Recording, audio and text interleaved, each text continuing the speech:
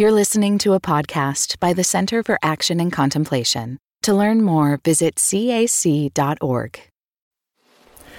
Greetings, I'm Jim Finley. And I'm Kirsten Oates. Welcome to Turning to the Mystics.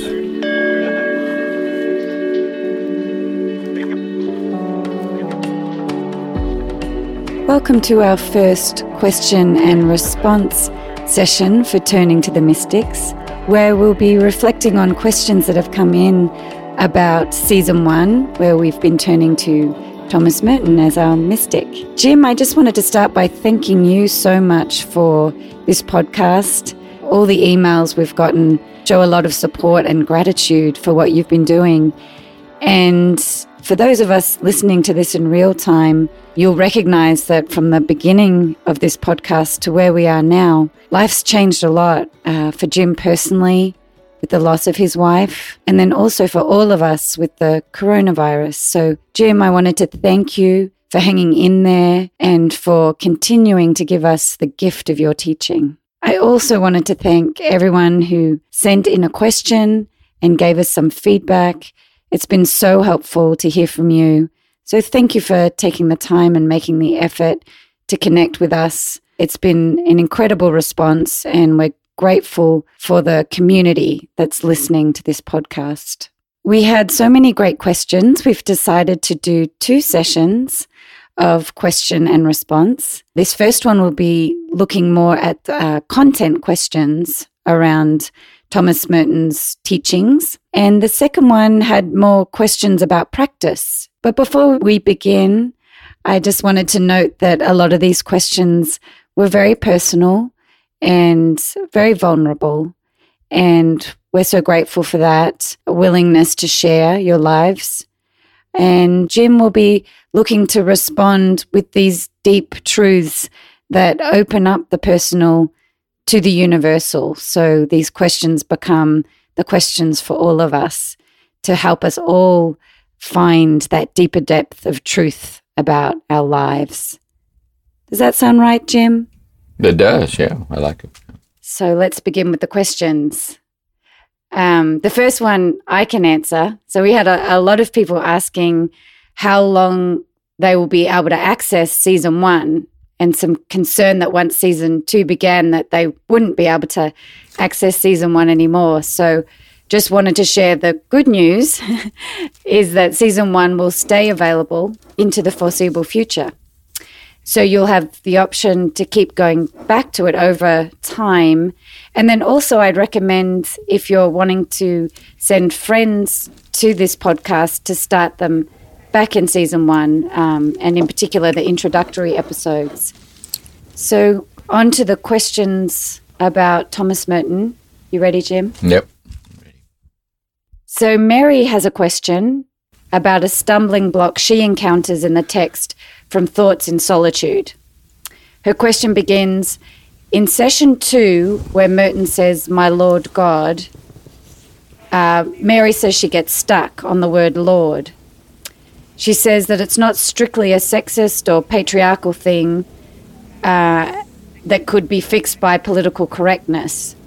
It's more, what does Lord mean in Merton's context? How is it relevant for today? Yes. My sense of this with Merton and all these Christian mystics is that they're clearly talking about how we deepen our experience of and response to God's presence in our life, the presence of God. But when I say, my Lord, God, see, like when I say my Lord, it means that I'm in a personal relationship with God, that God's in a personal relationship with me. And the meaning of my life is found in that relationship. And in that relationship, it's a relationship of love, like an overwhelming, boundaryless love, to which I am to surrender myself over into the hands of God, that I may be led by God into this deeper union. So it isn't just God as in a philosophical sense of God, or I believe God, or I believe that God exists. Rather, I believe that God has personally awakened me to God's personal love for me, and that God empowers me to give myself to God in this deepening relationship. So God then is my Lord. That is, He's Lord of my true self. That He is personally guiding me. He's personally sustaining me. And I think Lord has that connotation of discipleship or personal intimacy. I think it's been in that way. Oh, I want to add one more piece too, is that and therefore that lordship, it has gradations of depth to it. So in the beginning, we might understand it reflectively, as in Lectio Divina, like I'm in this relationship with God, God's in relationship to me. And I listen to God speaking to me in the Lectio, then I speak to God, and I go back in this way. But the lordship of God becomes more and more contemplative as it becomes more and more a communal realization of my non-distinction from God, non-distinct from me, in God wholly giving herself or giving himself to me as my very life. And so it becomes this, it gravitates towards a mystical lordship, a communion and identification. Now, that kind of nuancing is very important in mystic and all the Merton. What is it that makes the mystical explicitly mystical? And I think it's that. Thank you, Jim. The next question comes from Ed, and I should say that with all these questions, they all came with a lot of thanks and praise for the podcast, Jim. So Ed starts with many thanks for the wonderful podcast. But if I neglect to say that in all the emails, I do want to thank everyone for their support and their supportive words. So Ed asks, towards the end of the podcast entitled Turning to Thomas Merton, you talk about how Merton listened to God. Then you further reflect on ways that he shared what he heard, which then led to a deepening of self-awareness and also a deepening of the relationship with God. Jim, you seem to have this same kind of experience. Ed says, I do not have this experience, but I'm hoping that by being patient with both a prayer practice, spiritual direction, and by listening to your podcast, that I may find an opening into this mystery. Could you please speak a few words to those of us for whom these are uncharted waters in which we wish to swim? How do we really listen to God? Yes, I answer in two ways. One is in the big picture. I'm applying this not to Merton, I'm apply it to us. I think in the big picture, Merton's autobiography, The Seven-Story Mountain, which he wrote as a monk in the monastery about his conversion and entering the monastery and his life. What he shares there is that when he was at Columbia University, he began to go through some very unexpected changes in his life. As of meeting certain people or moments of spiritual awakening, or he talks about being drawn to sit alone in churches, just to sit there. So what starts to happen in him is a kind of the awakening of something, in response to which it set his whole life off in a whole new direction. He started to do some studies when he was working still in literature with Blake, like the mystical poetry of Blake. You can see where he was headed. So there's that. See, in other words, I think, and this could be understood in different ways. We could say we're going along and we meet somebody and we fall in love with the person and we sense that God has led us to that person. See? And therefore God is speaking to me and inviting me to explore this, where I feel called to a certain kind of ministry, I feel called to have a child, or I feel called to be more present to someone. So I think that we hear God speaking to us when we hear something opening up within us, and we feel drawn to move in that direction. as a way to be more kind of grounded, or a felt sense of what we're looking for. And so the arc of Merton's life is the arc of following that curve. And I would say with me, it's the same thing. When I was at home going through all this trauma, and at 14 years old, when I first read Thomas Merton, it got to me. It got to me. And so I would say, in kind of devotional sincerity, I believe that in the reading of Thomas Merton, God was speaking to me, because I felt interiorly drawn to follow this admittedly unusual path for someone 14 years old to want to follow. And I mean, that's what changed my life. See, so one, there's that. See, what is it that I feel my heart is asking of me? Like there's something missing, and where do I begin to pick up an indication of the direction to move in to find it? We would say, in terms of faith, that's God speaking to us in our hearts. At a more intimate level, see, we might say a more immediate level, is how do I discern in prayer? So that when I talk to God, it isn't just that I read a passage in Merton or Scripture. I do that. But let's say then I put the book down, and in a kind of a prayer I say to God, I sense that in the beauty of these words, I sense it's the beauty of your voice, echoing in Merton's voice, speaking personally to me. See, that you're talking to me through this way, which is the quality that it has of why it touches me so. And I would say that kind of faith, of being personally moved by or drawn by words, is listening to God speak to you. See?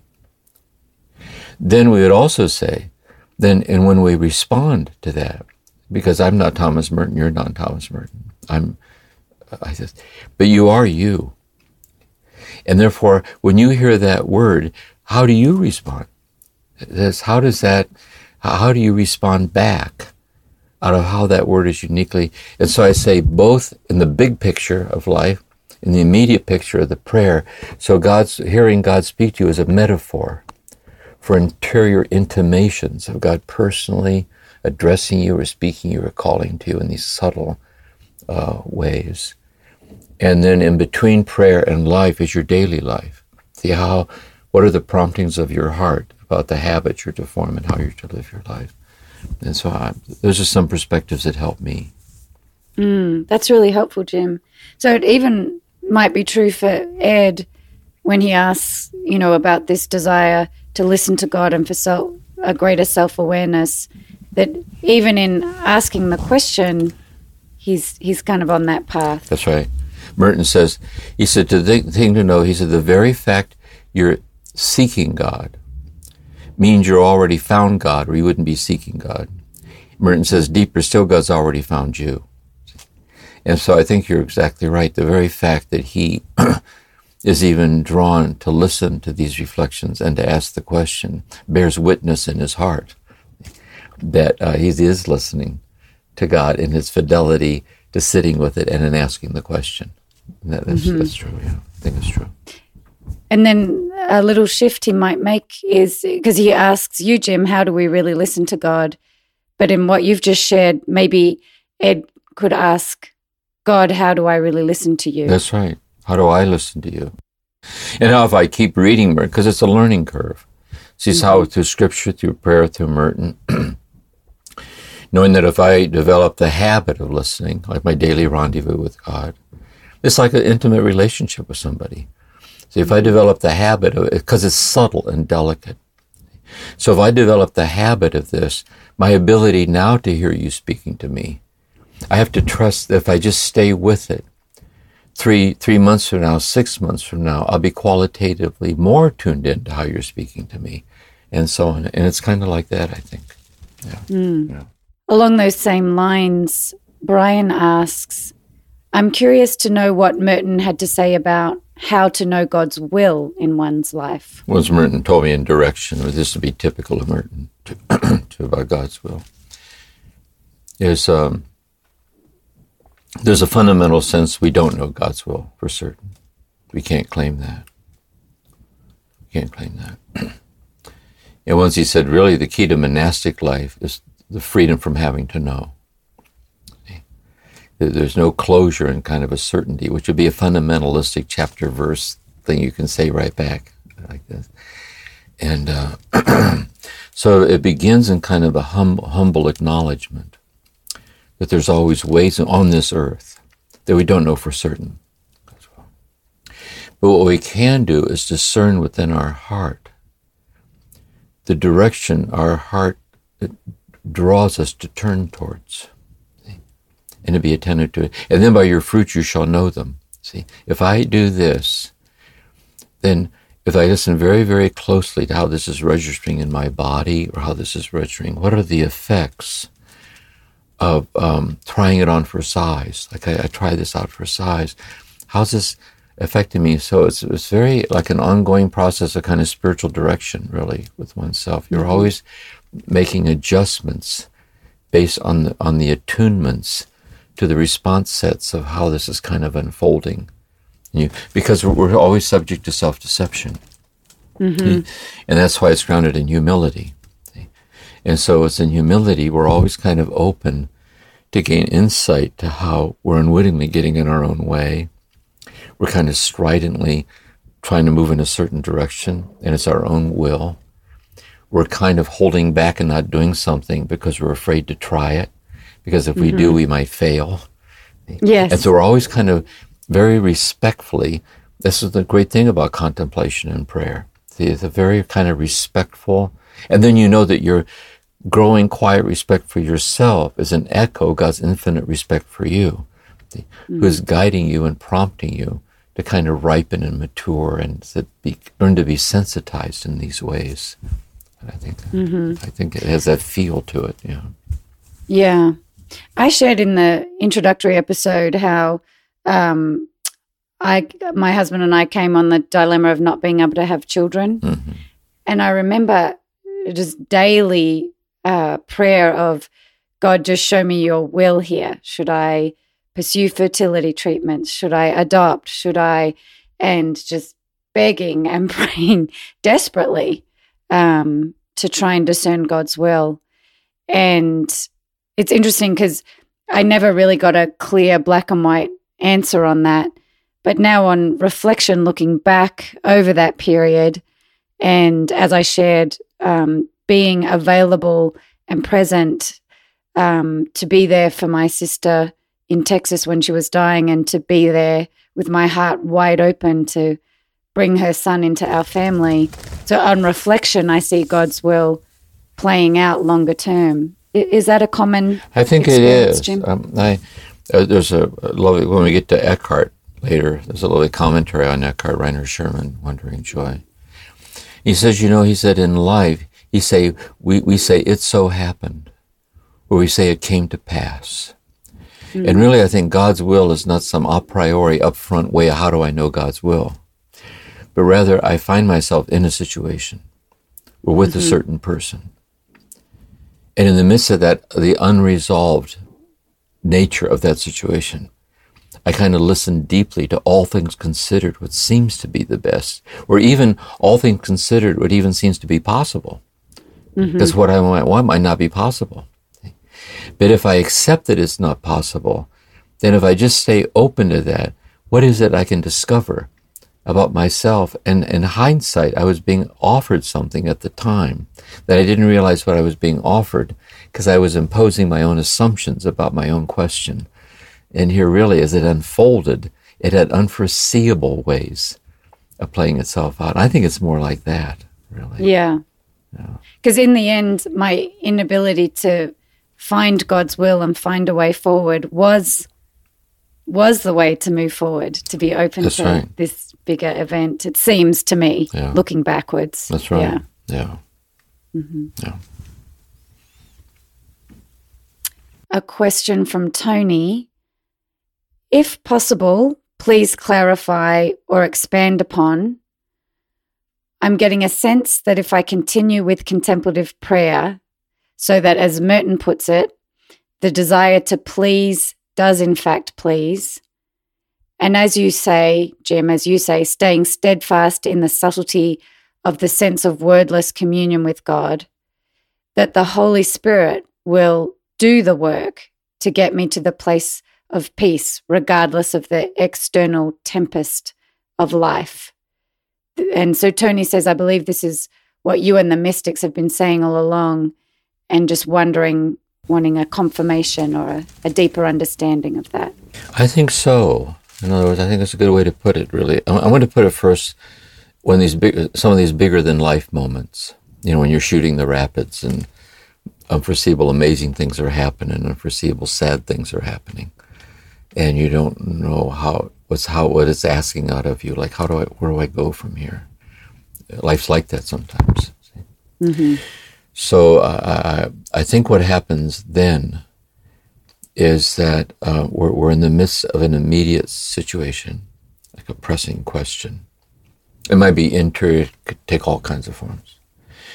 And so what I do is I sit with it and I act according to the lights I've been given, knowing that there may be things that I'm not aware of.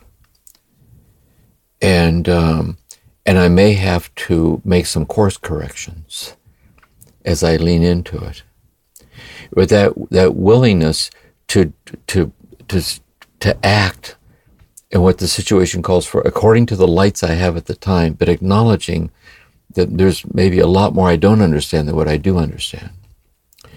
Knowing that God will work with me in that. And so I'm constantly, I don't get so locked into that initial sense of what I thought it was. Mm-hmm. I'm always kind of willing to let go of what you were saying earlier about yourself. And I think it's in that willingness to kind of let go to the previous assumption, to kind of let ourselves settle into a deeper, richer place that was not foreseeable from the original place. And I think that there are moments like that in life. And then what happens, usually for most people, it kind of levels out for a while. The river level, we're not shooting the rapids all the time, thank God. But then it kind of levels out and we get our bearing. Thomas Merton once said, we spend most of our life swimming underwater. Every so often our head breaks the surface and we look around and get our bearings. And then blip, we go back under again. We swim along. But when we get our bearings in calmer times, we can see how providentially that sequence of events that happened has led us to be where we are right now. And then we're getting ready for the next wave of unforeseeability. It's like that. So then I think that same thing happens if we calibrate our heart to a fine enough scale. That same artistry goes on in the immediacy of interior prayer. It goes on in intimate relationship with somebody. It goes out in how I relate to my own solitude. There's a kind of a hands-on, like Rollo May has this essay on the existential psychologist Rollo May on the pause. I might have mentioned it in the talk, one of the talks. Mm-hmm. And he says the Olympic high diver on the edge of the platform, just before the diver dives, he pauses. And he dives out of the pause, which renders it eloquent. So I think a lot of the art form is learning how to pause. It's like a hiatus. And the momentum of an assumptive attitude is surging forward. When I was doing work with therapy in people, there were a lot of times as I was listening to them, I really didn't know what to say. Really. I really didn't know what to say. But I thought if I waited and listened to the person until something came to me to maybe ask the person, and maybe they would get to a place they didn't know what to say either, we'd be in silence for a while. And I think a lot of intimate, like a dialogue, a lot of intimate exchanges have that willingness. And an hour later, you end up in some unexpected place you didn't think the thing would take you. Mm-hmm. So I think it happens in the big picture that way. Then I think in the small picture, in the micro picture, it happens in meditation, in prayer, relationships, and eventually it becomes habitual. There's that underlying kind of facility to roll with it and go with the flow of, really maybe it's the art of discernment. Mm-hmm. Yeah. It reminds me of what you went through in that initial introductory teaching on practice, where you talked about eventually all of life becomes the teacher. That's right. All of life becomes the practice. That's right. And the whole world becomes your community, so that these ways of being in the practice can be the way we approach all of life. That's right. See, I refer to it as contemplative character transformation. See, what I'm really talking about is how can I learn to become more the contemplative man or the contemplative woman I feel called to be. And so the lifelong learning curve of kind of habituating into kind of a stabilized landing place of the accumulative effects of that sincere fidelity is kind of what we're looking for, really. And knowing that while as long as we're on this earth is subject to ongoing transformations, but I do think we come to a certain like stabilized clarity of accumulated effort. I think maybe that's what understanding maybe what wisdom is, you know. Jim, just expanding on that question a little bit, could you unpack the role of the Holy Spirit? So this question states that the Holy Spirit will do the work to get me to the place of peace, regardless of the external tempest of life. Yes. Yeah. Let's say first that I like very much Raimundo Panikkar, the Christian thinker. And he's referring to the Trinity. And I like where he says the Trinity is Christ's mind. See? And so sometimes Jesus spoke of God as Abba, or Peter was Amma, like God, like the loving God, like the giver and sustainer of our life, our Father who art in heaven. But sometimes he says, I will send the Paraclete. See? So that the Holy Spirit then is the indwelling Spirit of God that awakens and illumines our heart to the mystery revealed to us in Christ. Lord, that I might see, meaning Lord, that I might be awakened. And so there is a certain intuitive, psychological quality to awakening, but there is the interior awakening of the indwelling Spirit of God with unutterable groanings. See, groans that we might be awakened to this boundaryless love that loves us so in the midst of our wayward ways. And it's like that. So it's true. So our faith then is not in ourself. My faith is not in myself. My faith is that if I stay sincere in my vulnerable attentiveness to God, I stay receptively open to the indication of God's will based on the feedback I get from my situation and with people, then in that sincerity, God is and God will continue to lead and to guide me. And we have that, there's that kind of assurance. That's why I like that little phrase by Merton. See, so even if I walk by, if I believe, even if I have this desire in all that I do, you will lead me by the right road, even though I may know nothing about it. That's a great statement. Even if I'm 99% wrong, you are never wrong. And if I have this desire in the midst of my errors, you lead me so. I think that's the kind of faith we're talking about. Yeah. That's beautiful. Yeah, thank you.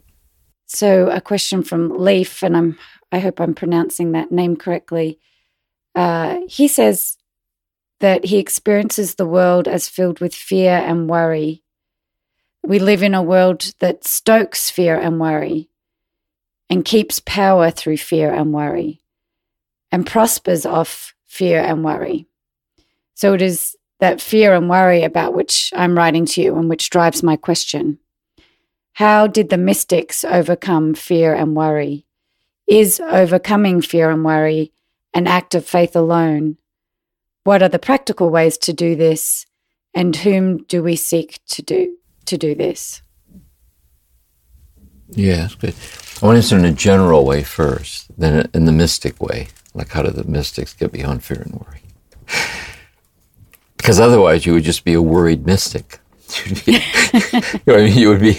be like a chronically scared mystic. We're hoping for a better outcome to the. This is my sense of this. I want to put it in terms of our Christian faith first. Jesus walked this earth, and Jesus saw that it was filled with fear and worry. He saw that. That's why when he would tell us, he fear not. Fear not. But what he also saw in the capacity of each person was to be liberated from fear and worry. And they were liberated from fear and worry when they discovered the love that was present in the midst of their situation. So every encounter with Jesus, if you really look at each one of them, the person comes away different than they were when the encounter started.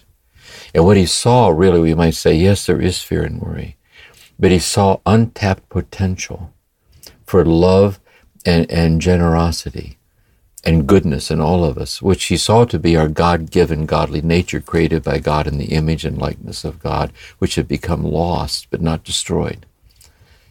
So how do we liberate that innate kind of divine invincibility of love that's become buried under the rubble of internalized traumas, abandonments, and confusion?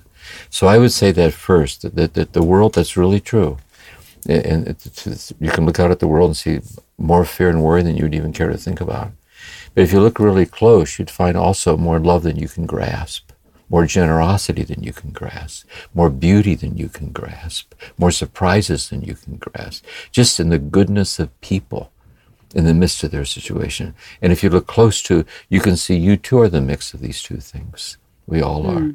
So it's really true. But the problem is that in troubled times, the fear and the worry can eclipse.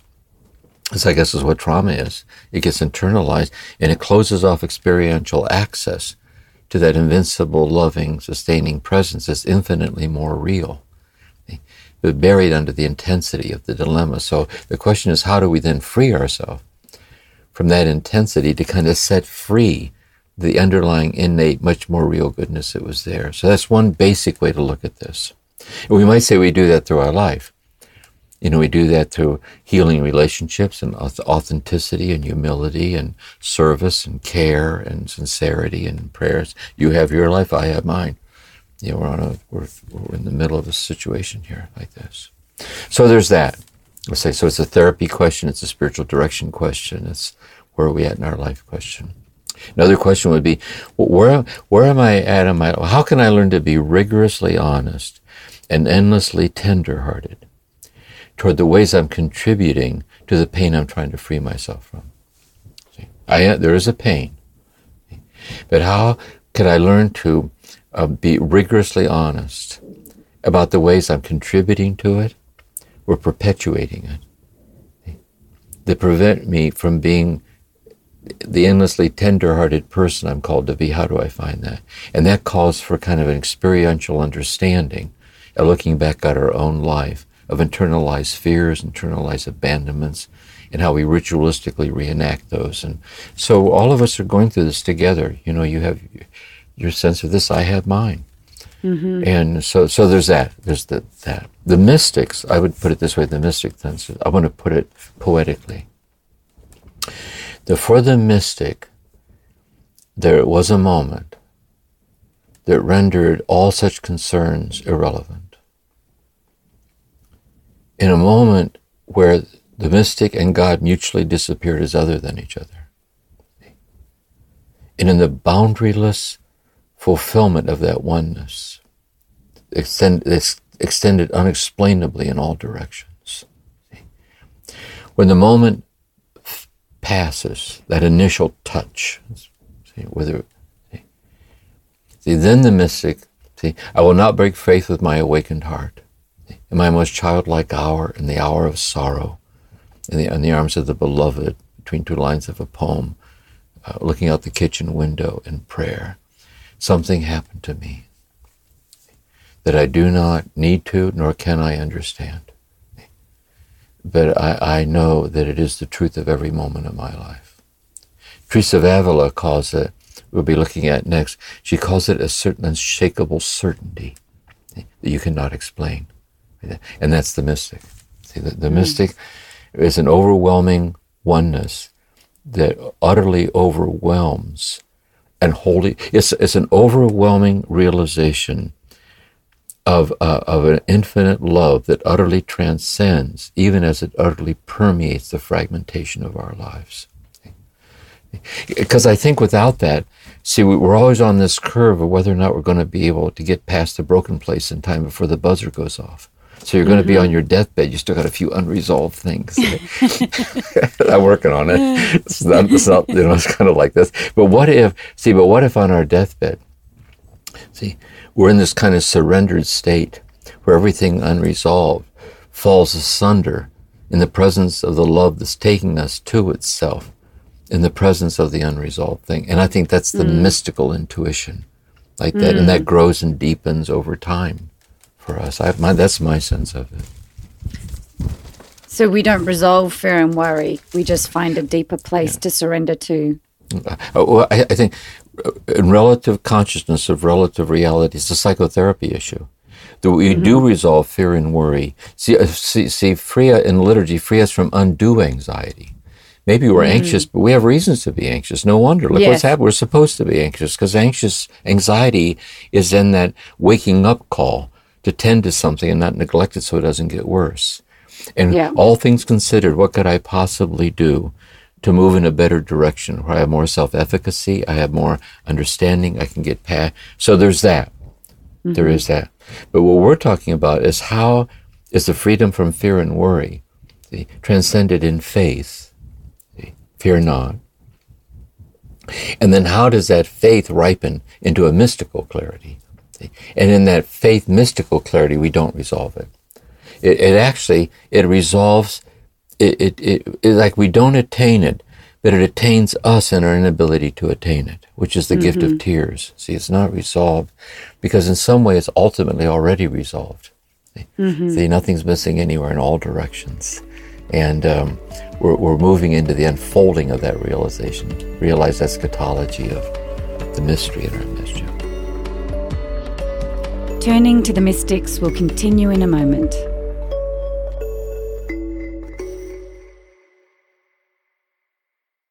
This reminds me of an experience I had recently.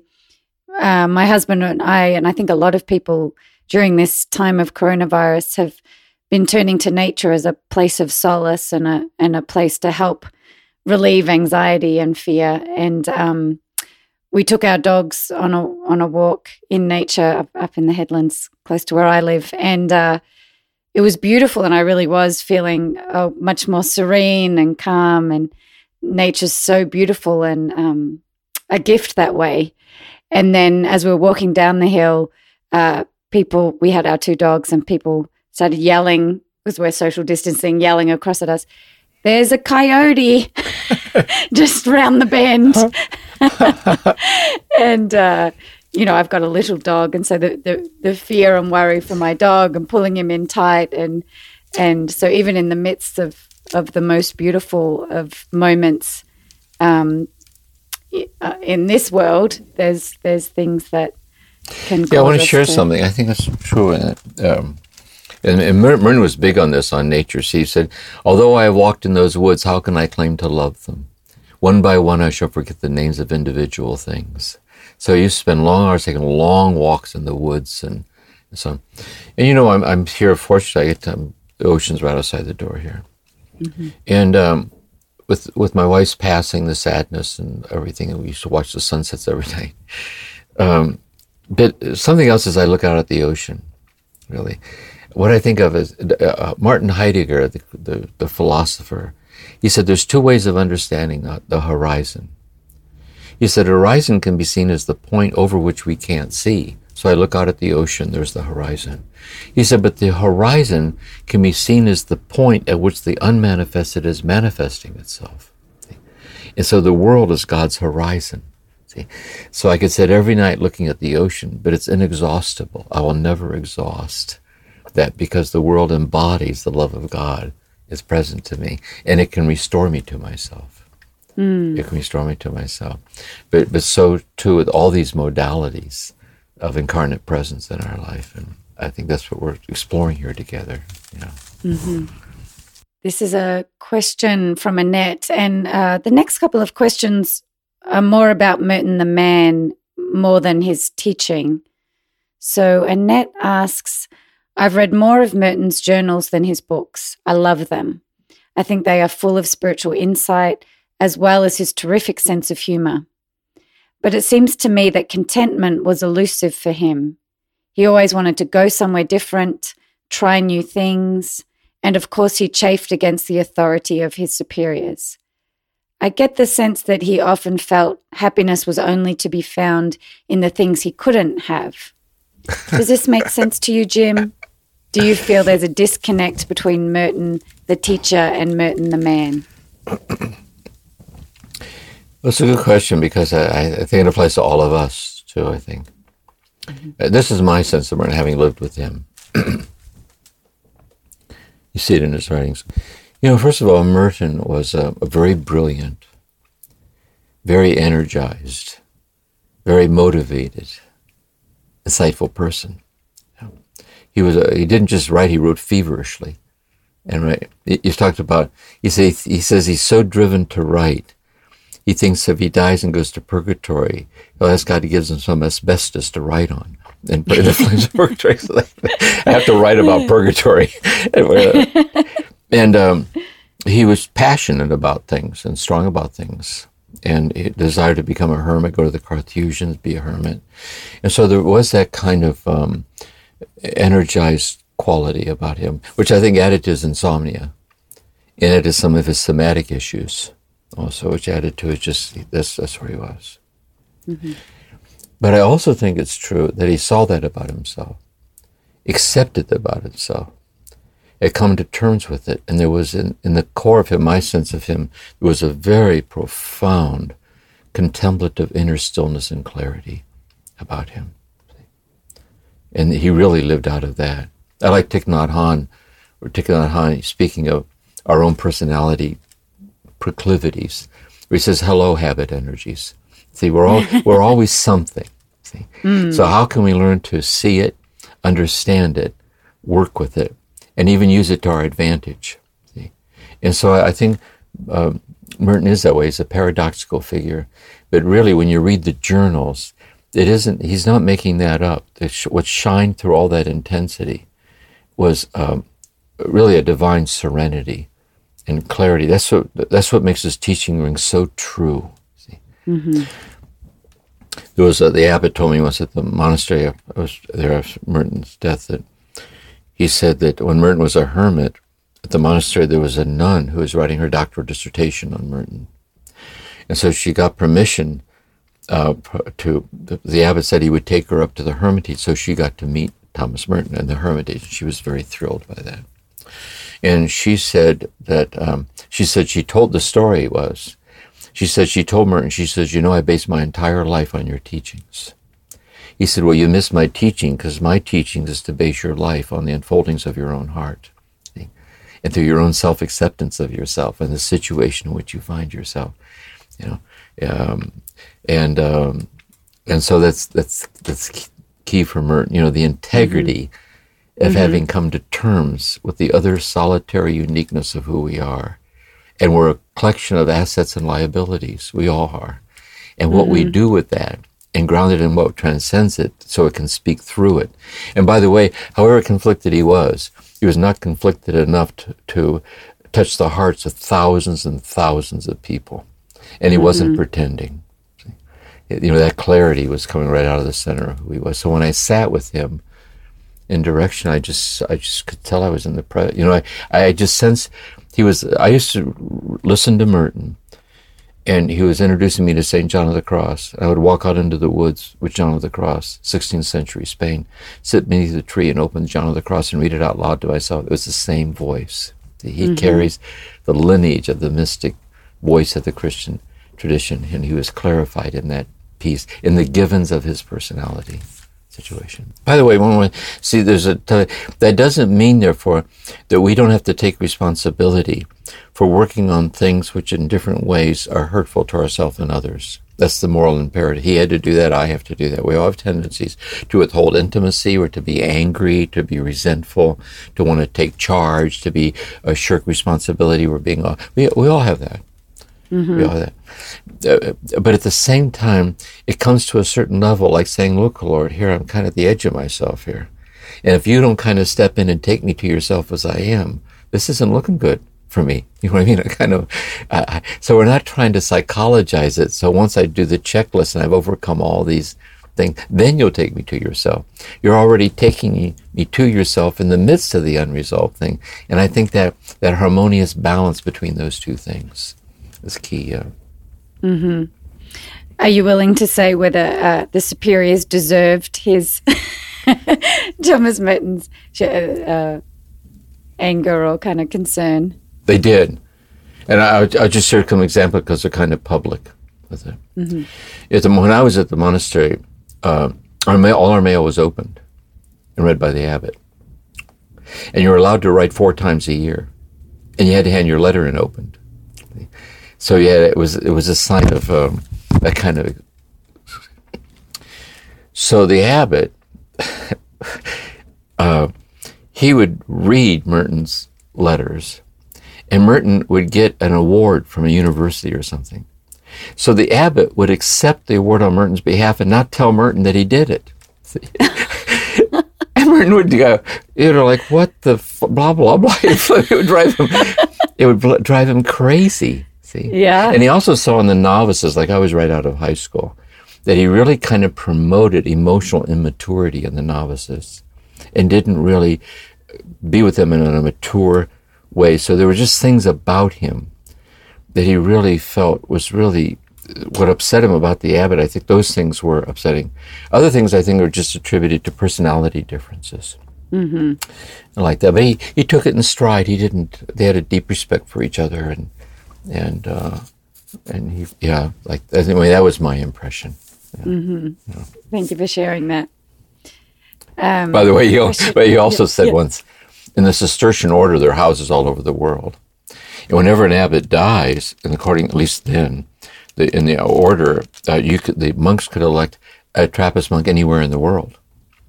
And because he was so well known, anytime an abbot died or retired, they would vote Thomas Merton. They wanted Thomas Merton to come be their abbot.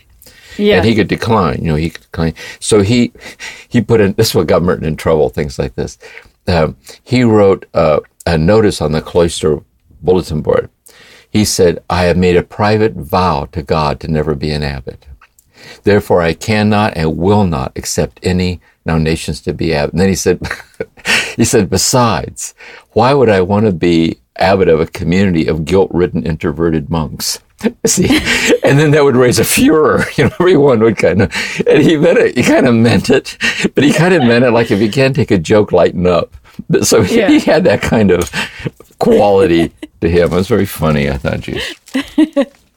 I can imagine the novices like, oh, yeah. Did you read what Merton put on there? Well, not that the abbot went, and the professed one, because he was talking about all of them. He said, give the novices a break. They just got here. You guys have been here for years. Yeah. No, the novices would have been more like, would have been exciting to see that kind of thing taking place. Yeah, see, I think a lot of this from Merton. You see, when Merton wrote Seven Storey Mountain, it went on the New York Times bestsellers list. It was in World War II. People saw a lot of death, and people came flooding into Gethsemane. You had people sleeping on it. So a lot of people came to Gethsemane because of Thomas Merton. I was one of them. I was one of them. And so I think the novices, not all of them, but I think most of the novices already came there because they saw in his writings this mystical sin. But it doesn't mean that everyone professed in the house saw him that way. When he got his hermitage, they called it, his name was Father Louis in the monastery, they called it Uncle Louis's place. And they called his hermitage Shangri-La. Like who does he think he is, So it's just human life. Yeah, human interactions even in a monastery. Yeah. Dominique asks, James, can you talk to us about detachment and the meaning of the following quote in Thomas Merton's book, The Inner Experience? He is quite content to be considered an idiot if necessary. Could you share your experience about detachment and being an idiot? I would understand it this way. Let's say clearly there was a sense for Merton. He was very clear that he wasn't an idiot. There was also a sense that he humbly knew he wasn't beyond the possibility of sometimes acting like one. He knew that, but he was not an idiot. What he's talking about in that passage is I'm perfectly content to act in such a way. See, sometimes I think to be deeply faithful to what matters most to other people will look like infidelity. And likewise, what to other people looks like fidelity is a rigid conformity to externals, where you're measuring up to and conforming to the collective expectations of others. So I'm perfectly willing to be an idiot, being an idiot, to act in such a way that everyone will like scratch their head, like, what are you doing? He says, so I'm willing to stand in the solitude of that. If what I'm doing is I've checked it out in my own heart, that I'm doing this prophetically because I think I'm called to do it. And also I'm very open for any input that could show me where I need to make a corrective course here. So in that sense, then, I'm not trying to act in such a way where my primary norm is a collective assumption about how I'm supposed to act. And as a matter of fact, the whole idea of monastic life should free us from that, from the ideology of the collective, in terms of self-esteem and what people think of me. And a lot of prophetic activity, sometimes we're called to do something that the people around us experiences, this like that. I think it's been in those terms. Yeah, that makes sense, Jim. And there's a lot of people that would look at Jesus on the cross and think that was a bit of an idiotic move. Yeah. They would say, you brought this on yourself. We warned you. You keep saying those things to the Pharisees. This will not go well with you. I mean, he saw crucifixions happen all the time. Look where it got you. I'm sure there was that. And so, anyway, I would see it in that way. By the way, an insight in psychology, by the way, if someone is in a dysfunctional family system in which they were abused, sexually or physically, or abandoned, and the person gets help and breaks free from that dysfunctional system, the members of the family system will turn on that person. As abandoning them, as being crazy, you're lying, that can't be true. And the more identify with the perpetrator than with them, because if what the person is saying is true, they have to radically rethink their assumptions about themselves. And so on. So sometimes you have to be very willing to stand firm and kind of be quietly alone in a humble, non-reactive, vulnerable way to move on with your life. And I think it has those connotations to it. Yeah. Do you feel that, Jim, when if someone were to name another person an idiot kind of in this reactive way, if there's no sense of compassion, if there's no sense of curiosity, then it's not worth taking seriously? Yes, I would say this. Let's say he's using idiot, a tongue-in-cheek, being idiot, metaphorically to make a point. Yeah. What you're raising an interesting issue is that sometimes when we've been traumatized, we internalize the perpetrator. So there's a voice that speaks to the childlike part of ourself in an accusatory, caustic, and unrelentingly mean way. And that child inside believes every word. See, you idiot. Look what you did now. You really goofed this time. See? And the person ritualistically reenacts within themselves. See? And likewise, they'll reenact that with people. As a matter of fact, you can be unconsciously drawn to people to ritualistically reenact that with. Like that. And so as soon as someone calls you an idiot, but they don't mean it winking at you like it's a joke, I love you to death, you idiot. You're very smart. I'm glad you're here. But they actually mean it in a meaning way. Then you need to wrap yourself in white light. No, that person is not treating you the way you deserve. And you say to them something like, look, if you have a disagreement with me, I want to hear from you. I do. But I cannot, will not, and I do not allow myself to be spoken to in a mean way that doesn't respect the way I did. And I don't want to talk to you in a way that doesn't honor the way you deserve to be spoken to either. See? And so I think that's an important psychological insight about caustic or accusatory people and how we deal with that. Thank you. That's really helpful. Last one is around how did someone like Thomas Merton relate to institutional religion, and more specifically, the existence of different religions with different and contradicting truth claims? This is a big question, really, for Merton.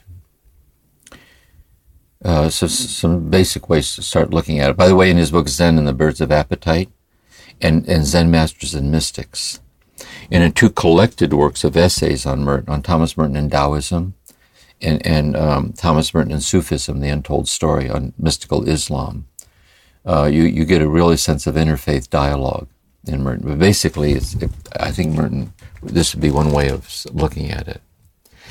I think Merton would say that, what we're speaking of here is the kind of universal, God-given dignity of being a human being. Okay? As a Kapox Dei is a capacity for God, as a capacity for spiritual awakening, and to ascend to that. So what you have religion as historically, culturally specific lineages, of that universal awakening.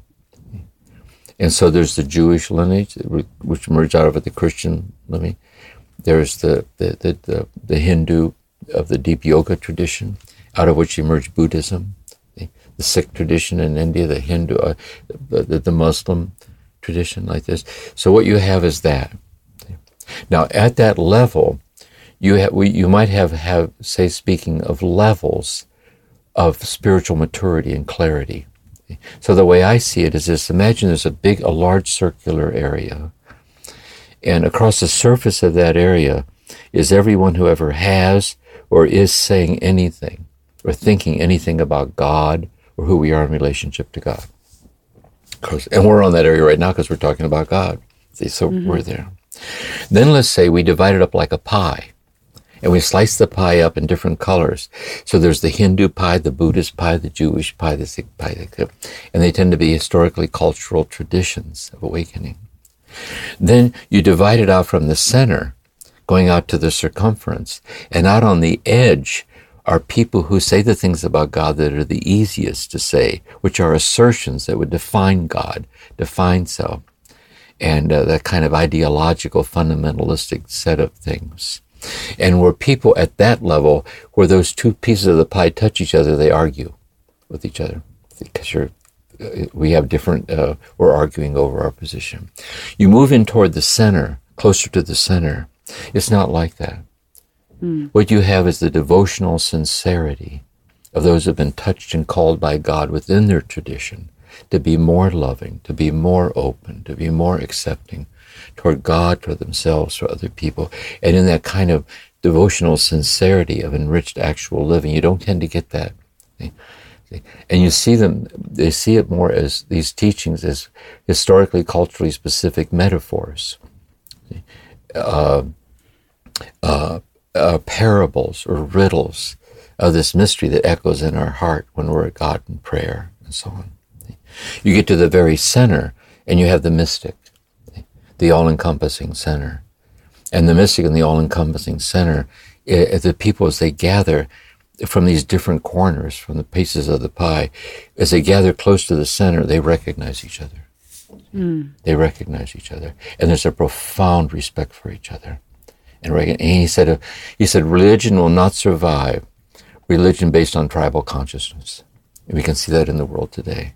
But if those who draw close to the center and their mutual recognition would bear witness to the underlying unity that permeates and transcends all the tradition, religious consciousness could be a source of world peace, world unity, and he saw himself as one of those people. Tried to be. I think also with, say, the Living School with Richard Rohr is the same way. I think anything that makes any sense, you see people that kind of see that respect. We have so much to learn from each other.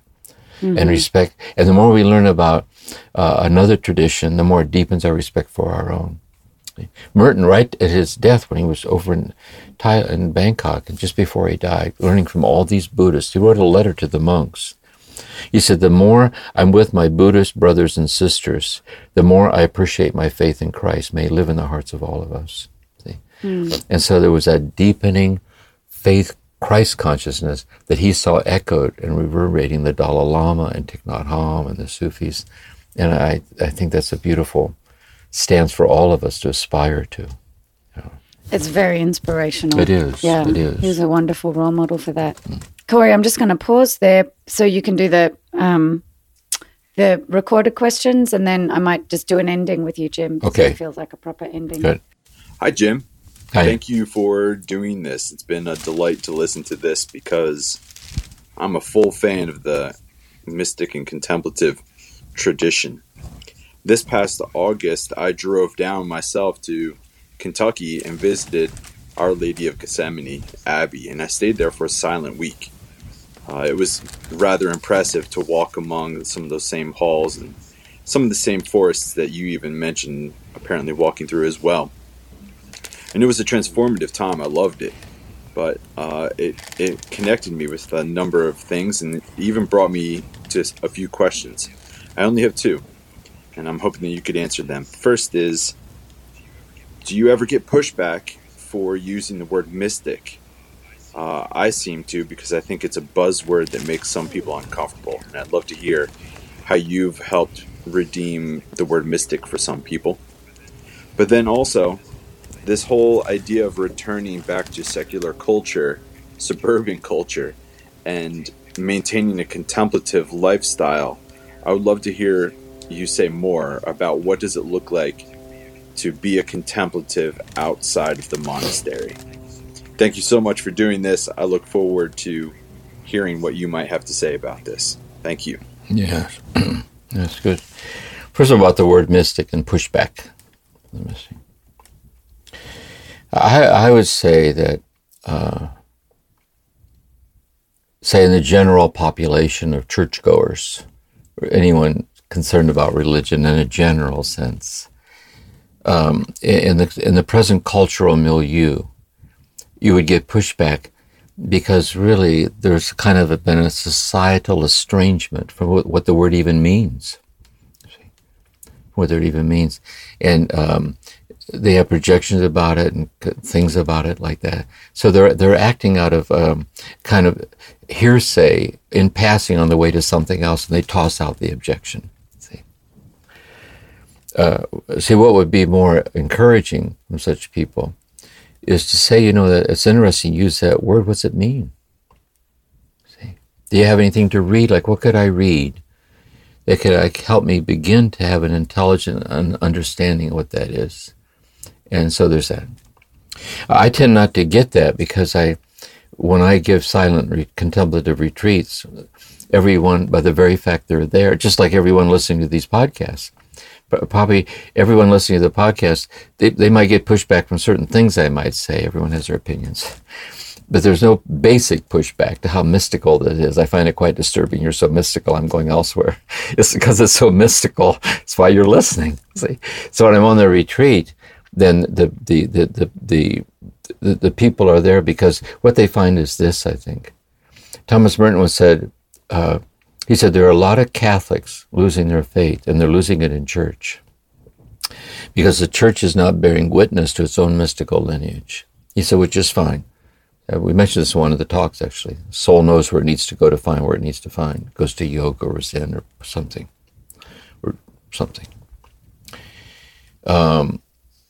He said, but the tragedy is how badly it's needed for the church to bear witness to it, which is what we're attempting to do here at the Living School, Contemplative Outreach, International Christian Meditations, and so on.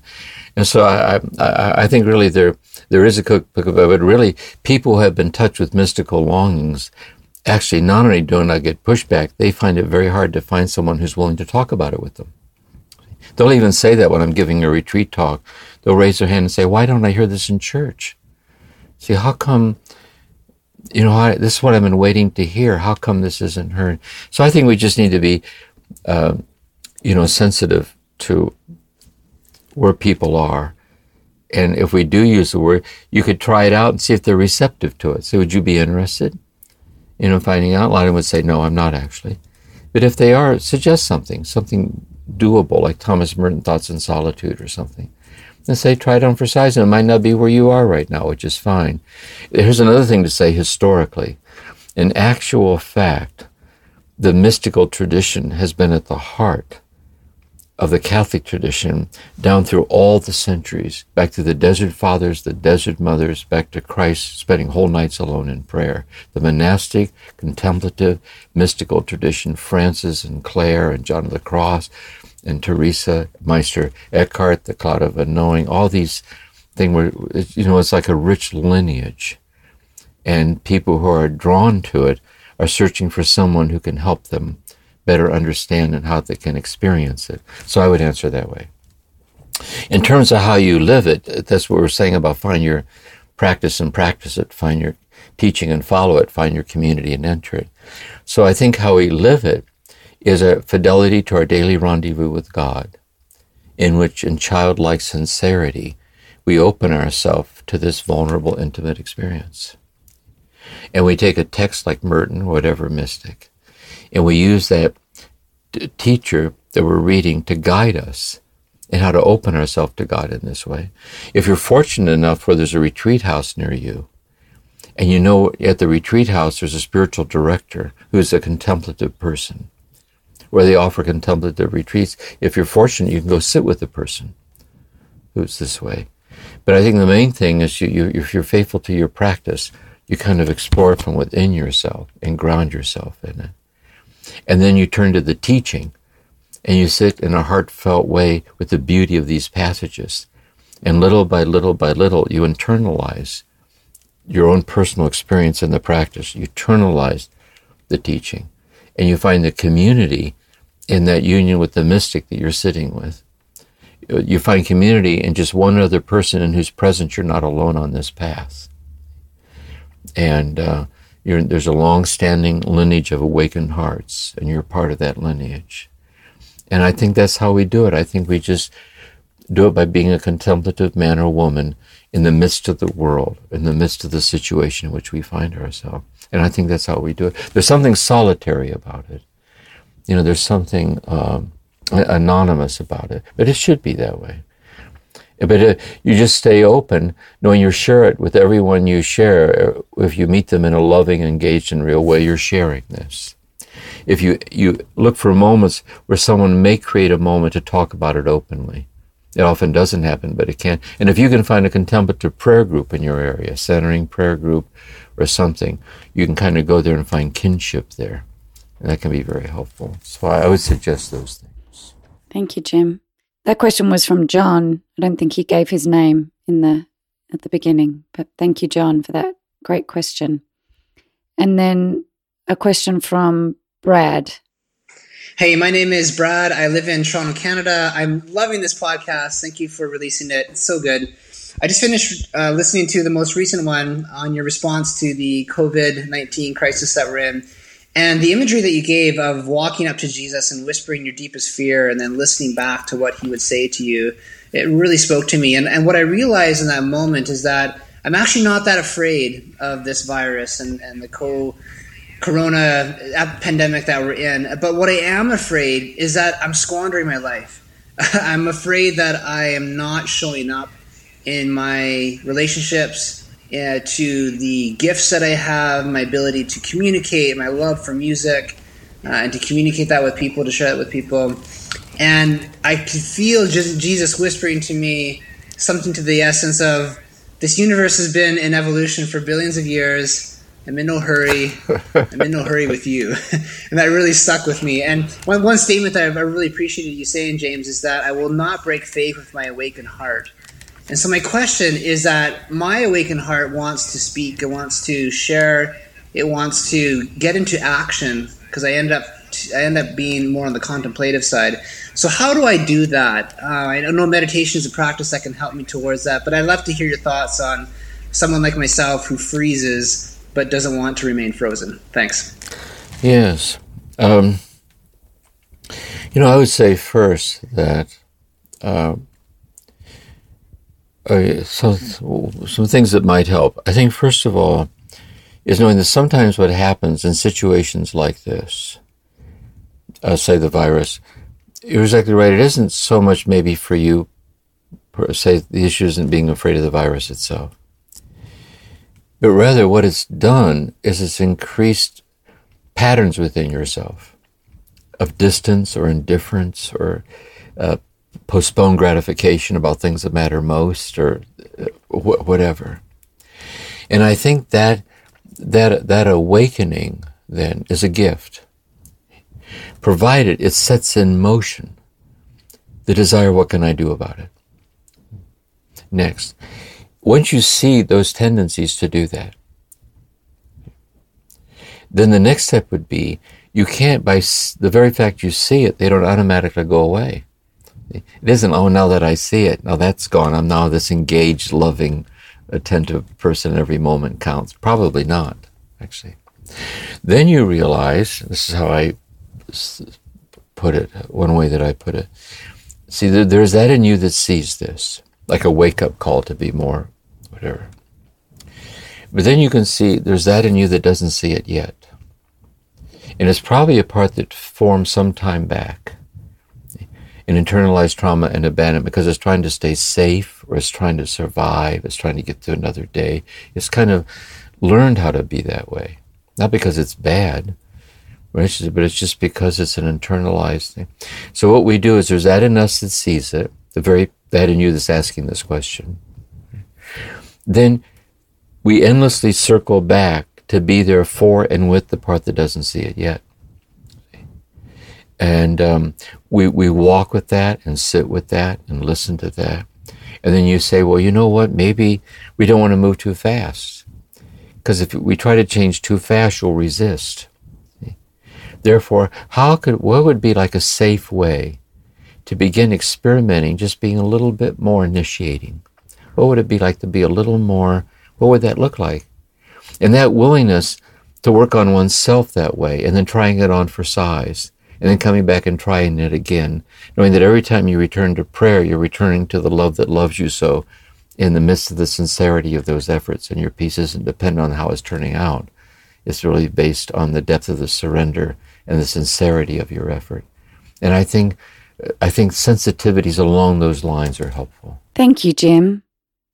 Well, we've come to the end of our first question and response session for Turning to the Mystics. I want to thank everyone again for sending in such wonderful, heartfelt, helpful questions. And Jim, thank you for this amazing, deep teaching you're providing us. I think we can be unpacking what you shared today for many weeks, if not for the rest of our lives. So thank you so much. Before we leave, I did want to share that many of the emails we received offered a deep sense of care and concern and love for you, Jim, as you face the loss of your wife, and just a tremendous amount of gratitude for the way you show up to continue teaching and sharing your life with us. So, Jim, we love you. We thank you. We're grateful for you. Grateful to share it. Thank you. Thank you for listening to this episode of Turning to the Mystics, a podcast created by the Center for Action and Contemplation. We're planning to do episodes that answer your questions. So if you have a question, please email us at podcasts@cac.org or send us a voicemail at cac.org/voicemails. All of this information can be found in the show notes. We'll see you again soon.